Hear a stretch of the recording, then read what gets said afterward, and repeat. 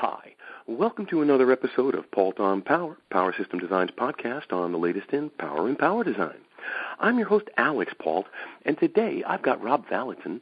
He's the Senior Vice President and General Manager of the Automotive, RF, and Memory Groups at Atmel, who we all know is a embedded systems solutions provider. So hi, Rob. Welcome to the show. Hi, Alex. Thanks for having me.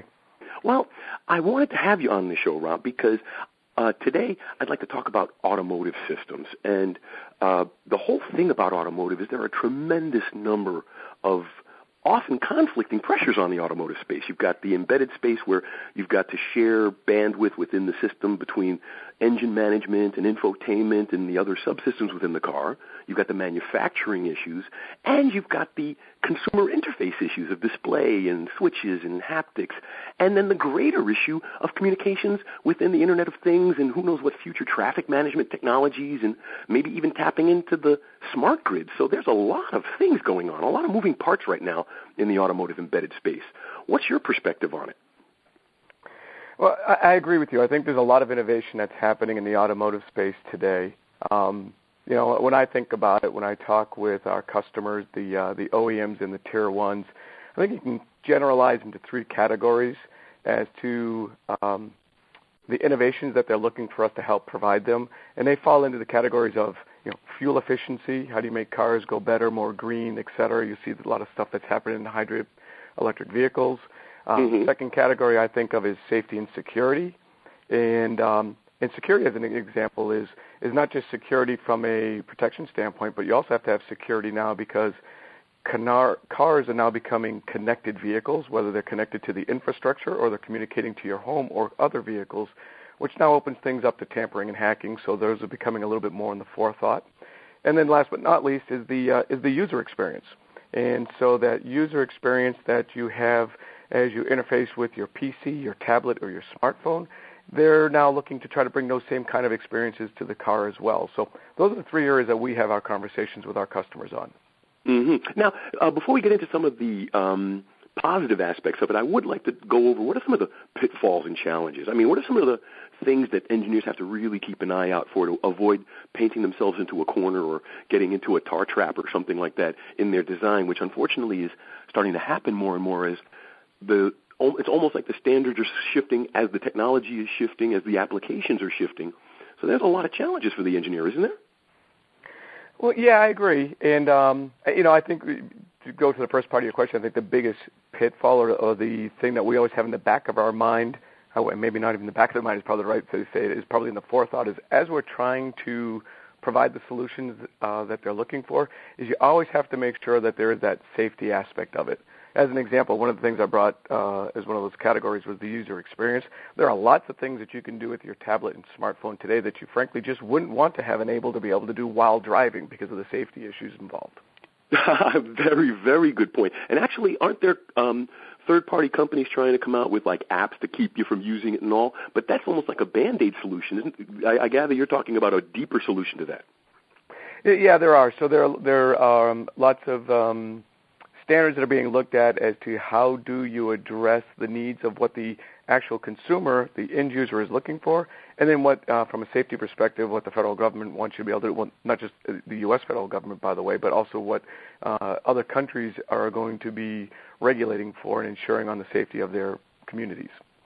Yeah, and actually that's very interesting from that point, Rob, because talk about, I wouldn't say conflicting, but two very strong and dissimilar goals is energy efficiency and safety, because sometimes an encryption protocol or a advanced communication protocol or some other firewall protocol for security may actually add to your bandwidth issues or may add to your system management issues or your duty cycle issues and impact your energy efficiency. Well, which is true, but that's where we come in as well. And I think we're technology and semiconductors, so we can look at how do we improve the how fast we can provide the information.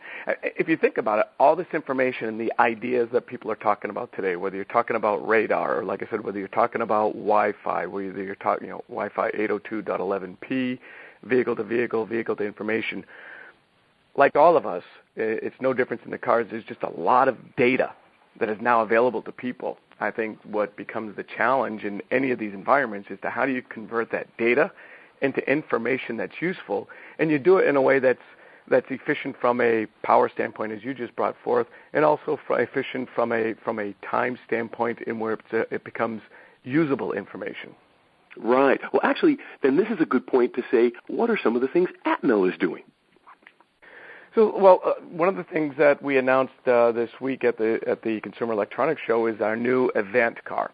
And the Avant car is really what we're trying to bring all our technologies to showcase in one area, and that's the center stack. So we, Atmel being a microcontroller embedded system solutions provider, as you said earlier, and touch interface, we of course do that. But this goes a step further. This really takes what we envision as to the potential future of the vehicle. So it's looking at our touch, but not just from a touch controller standpoint, but from using our XSense and now moving away from that modularized center console concept in that's embedded in every vehicle today, and looking at how does it become more of a integrated, holistic, homogenistic, curved surfaces, a little bit more futuristic, and also looking at all the other automotive technologies around that, using LIN, using CAN, using ambient lighting. So how do you make the vehicle now more personalized to the user? Right. Well, and isn't that where a lot of the development is currently going in that interface space, is to give the flexibility to the manufacturer to present a custom experience to the user? Absolutely. When I talk to our customers, those are a lot of things they talk about with us.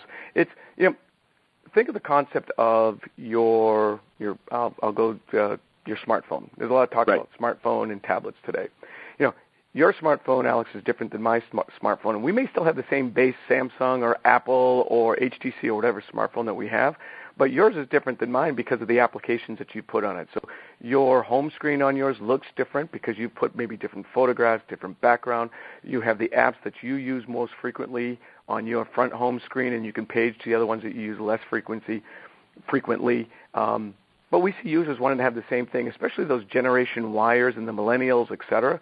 They're used to having something that is theirs, and it's personal to them. And we see the same thoughts and the same concepts now being brought to the car. Very good point. Very well, and you could almost say it's an echo of the car audio boom of the 80s and 90s, when everyone was very aggressively personalizing their audio systems, and then that all became OEM. I think you're going to see a lot of that stuff that we're currently developing wind up becoming OEM as well. That's true. Now, also think about it, is when you enter your vehicle with your smartphone in your pocket, that apps processor that you have in your smartphone is probably one of the strongest microprocessors that's going to now be in the vehicle. It's a very high-end, very low power, very efficient apps processor that's already doing a lot of things from a human-machine interface perspective, and from having the applications available to the end user that you want in the vehicle as well. So how do you take that power? How can you utilize that and embed that into, or have it communicate or mirror into your center console? And that's kind of one of the things that we're showing with the Avant car concept. It's a seamless center console that where we've allowed with ambient lighting to put whatever colors that you want in there. The applications that you have can be mirrored from your phone into the dashboard, and you can organize it based upon passenger versus driver as to those applications, again, because the passenger wants to do things and is able to do things that the driver would not, what you would not want them to be able to do while driving, as an example. Right. Understood completely. And so why don't you tell us a little bit more about that solution, and then from there go into a little bit of where you see the future. Okay. So the solution that we talked about, like I said, it brings several Atmel technologies. One of them is our touchscreen controllers, because we're very strong in that. What we've done is we've taken what we've already done and the dominance and the things that we've learned in the tablet space, larger screens, and we've brought that into the center console. So the center console that we're showing in the Avant car is just one large screen, if you think of it that way. There are no buttons, there are no knobs. It's just one flat screen. So using haptics, etc., We'll be able to use button slider wheels. We have XSense because now we can have those curved surfaces, which the design community really wants to be able to bring into the cockpit. We have proximity detection, so that way, and that's an important one, I think, from when we talked about the conflict between the user experience and still having safety in the forethought of your mind. So in proximity, it's not just as your hand gets close to something and something gets enabled, such as audio volume, which we do, but it also can detect, is the hand coming from the passenger compartment or is the hand coming from the driver compartment? If from the driver compartment, therefore, you want to have a limited set of things that they can do. But if it's coming from the passenger compartment, you probably would allow them to do navigation or maybe even watch video type things. So we can do things like that now. Haptic feedback. You may have had. Well, I was just going to say, Rob, because actually that is a very critical aspect to minimize the driver distraction and properly allocate functionalities. Because you're right, the passenger would be quote unquote allowed to do things that the driver should not be able to do. Absolutely. I mean, many of us today, me included, I have a vehicle where once I think I go above 20 miles per hour, I'm not allowed to integrate or interface with my navigation system. My wife can when she's sitting there, but guess what? She can't because the car right now isn't smart enough. We don't have enough technology built into it that allows it to realize it's her versus me as we're driving down the road. So in other words, again, because safety is critical and paramount, is you just don't allow that functionality. There are things that we can do in the future that allows them to understand, yes, that is coming from the passenger compartment, and therefore you can do that activity because it's you're not compromising safety in doing so. Mm-hmm. But then, and if I may, Rob, that brings in another facet, critical, small but critical. We're going to have to develop a hierarchy prioritization for a lot of this, because what if your smartphone has got an auto app and your wife's smartphone's got an auto app and your house has got a house management app, and all three of you get home at the same time? Who does the system listen to? That's a good question. Or let's go one more step. It's a hot summer day, and the utility now through the smart grid's trying to tell you that you can't run your air conditioner as hot, but your car's got your household programs. When you drive into your garage, it turns up the air conditioning because you arrived home. So I realize that's something we can't solve today, but that's an issue that we're going to have to think about. Are the command hierarchies within all of these subsystems, who gets to call the shots depending upon the circumstances?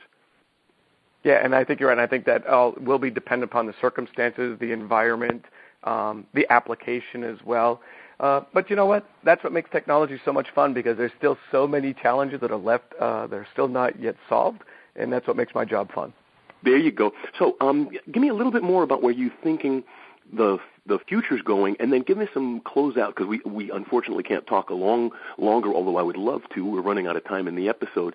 But give me a little bit of some closing thoughts and some view on the future. And if you can give me your URL, also the website for your auto group for the audience, I'd like that as well. Great. So what we look at the future is, I think this whole human-machine interface is, think of Minority Report. I mean, those things are not that far away if you really think about it now. Gestures, touch, control, how we interact with machines.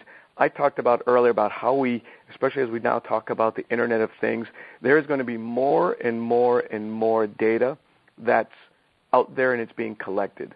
I think the challenge for all of us is going to be, how do we take that data, how do we collect it and synthesize it so that it becomes information that's useful to the individual and easy information to find for them. That's where applications comes in. So I think as we look at from a hardware perspective, as we collect the information, from the processing perspective as to how do we synthesize it and what do we do with that data, and then from the application perspective that says, now how are we going to provide that as a usable interface that's easily digested by the consumer. There's just going to be a lot of opportunities available to us. And I think Atmel, with our embedded expertise, with our low-power expertise, the Internet of Things that we're doing, bringing it from whether you're sitting at your desk at your office, at your in front of your TV at home, or whether you're sitting in your car, these are information that's all going to be available to you, and I think Atmel is at the heart of that. Well, hey, and I agree. I think that the companies like yours that are looking beyond just the current solution are the ones who are going to help us move the ball forward the most. And I really am glad you took the time to come on board. And I'm going to bring you back because